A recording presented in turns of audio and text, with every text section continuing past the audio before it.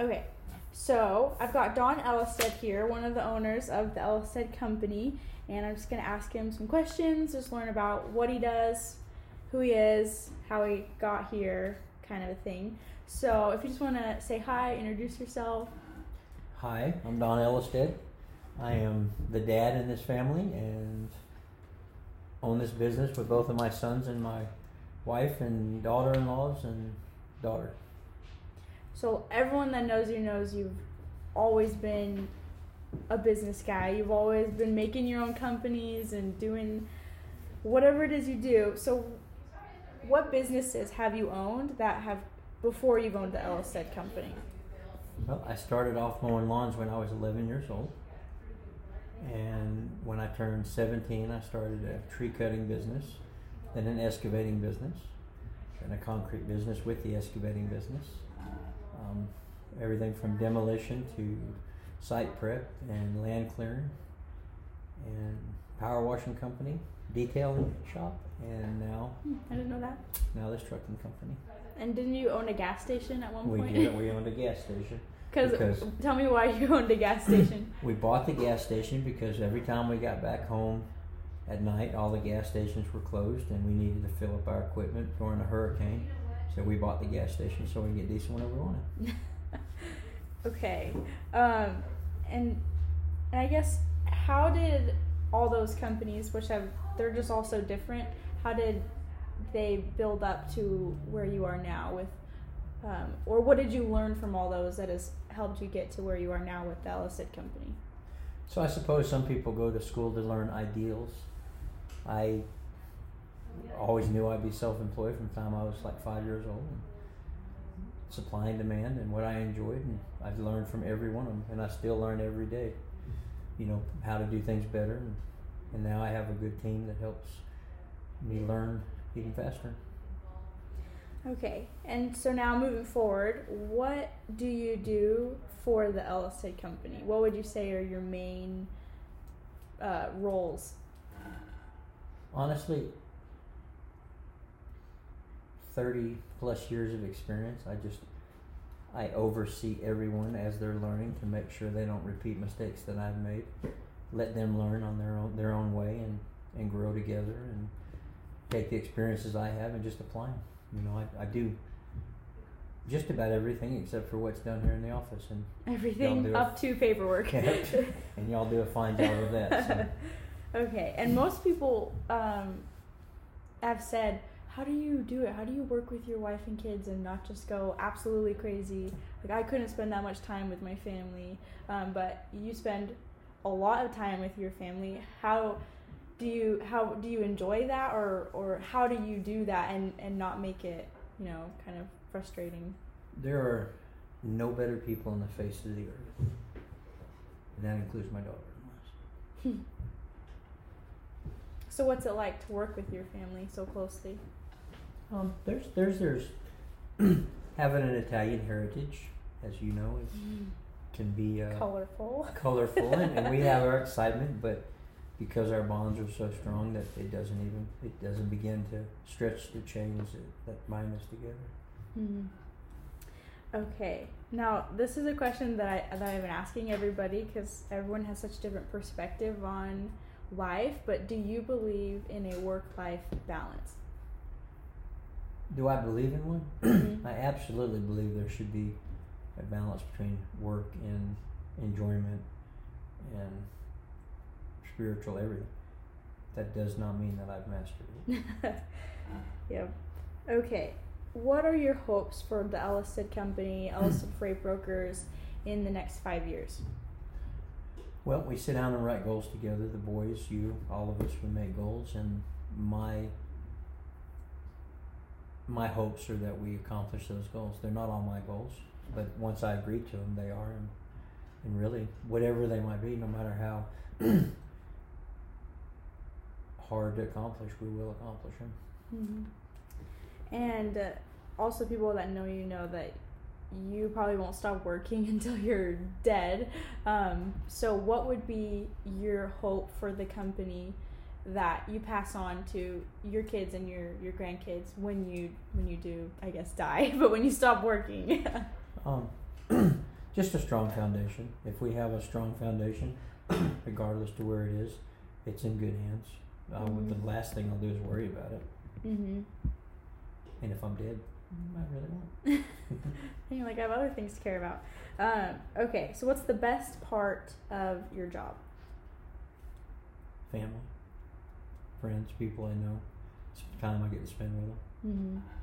And what would you say the best part of being self-employed is? Accomplishment. Setting goals and accomplishing them without somebody holding you back or trying to make other goals. Yeah, tell you what you have to do and when you have to do it. When you're self-employed, everybody's your boss. Yeah. Every single person you work for, you have to work for them like they're your boss. But your personal goals and your business goals are yours, and you can decide who you will and won't work for. Mm-hmm. And then, what are some of the most challenging parts of being self-employed and owning your own company? Truthfully, the weight of the world. Mm-hmm. Sometimes it seems. Yeah, because you gotta sustain your family, but then, I think we were up to 17 employees, maybe a little more. We have to sustain all of their families, and then as we grow, that's a lot of pressure. I know it keeps Sally up at night. Probably doesn't keep you up, but it definitely is a weight. And so, could you maybe tell some stories or a story of a challenging experience that you've had, and then how you kind of solved it? I don't really think that way. I don't think I've had any challenging experiences. We face things every day and we take them head on. That's the only way we don't do things. Mm-hmm. And so they don't ride in my mind as challenging experiences. There's been some dangerous experiences, but we've gotten through those just as well. Yeah. So to someone who's starting out building their own company, what advice would you give to them about growing their business? If you're not willing to dedicate your life to it, don't bother. Why do you say that? It's a 24/7. Mm-hmm. I mean, you can still do other things. You can still supposedly go on vacations. You can still go to church. You can still do everything, but you're always self-employed. It's always in your mind, especially when you have other people, even outside your family, to make sure that they're happy and surviving too. Mm-hmm. And going off of that, what advice would you give to someone that is starting their own company, or that wants to start their own company, but they're kind of, scared, or they're making up a bunch of excuses for, I don't know what that sound was, but ask again, I'm sorry. Yeah, you're good. What advice would you give to somebody who wants to kind of step into that world of starting their own company, or they have an idea or something and they want to...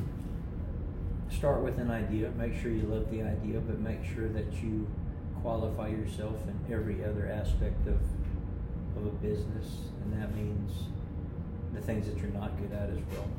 Financial, marketing. I mean, you have to do it all. You can find people to do it, but if you don't know how to do it, you won't ever be sure they're doing it right for you. So. And what skill do you think you have developed that has been the most helpful in starting and growing the Ellis Company? What skill?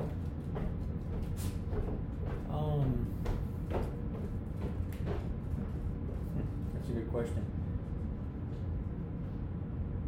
Learning that running a business is not about your own goals, but about the goals of everybody, whether they're part of the company, or learning that if you can combine all those goals together, and everybody can move forward together, it makes for a better company.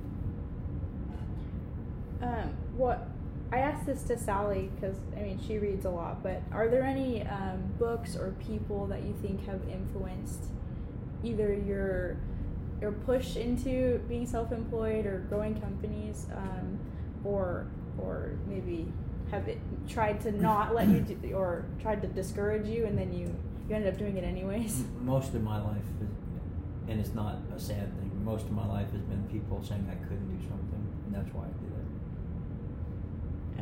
And if anyone's played cards with you, they know that when someone tries to skip you, or they say you can't do something, you do it. And then you do it even quicker because someone told you couldn't do it. So mind is powerful, because I wouldn't call it luck, I would call it hard work. I think people have that misconception about successful people, that it kind of just happened. They don't see that the hard work that goes into it. It really is blood, sweat, and tears. It doesn't matter what you do. Mm-hmm. If you're going to do it yourself, or even in your own business, you have to be willing to sacrifice everything but family. Mm-hmm.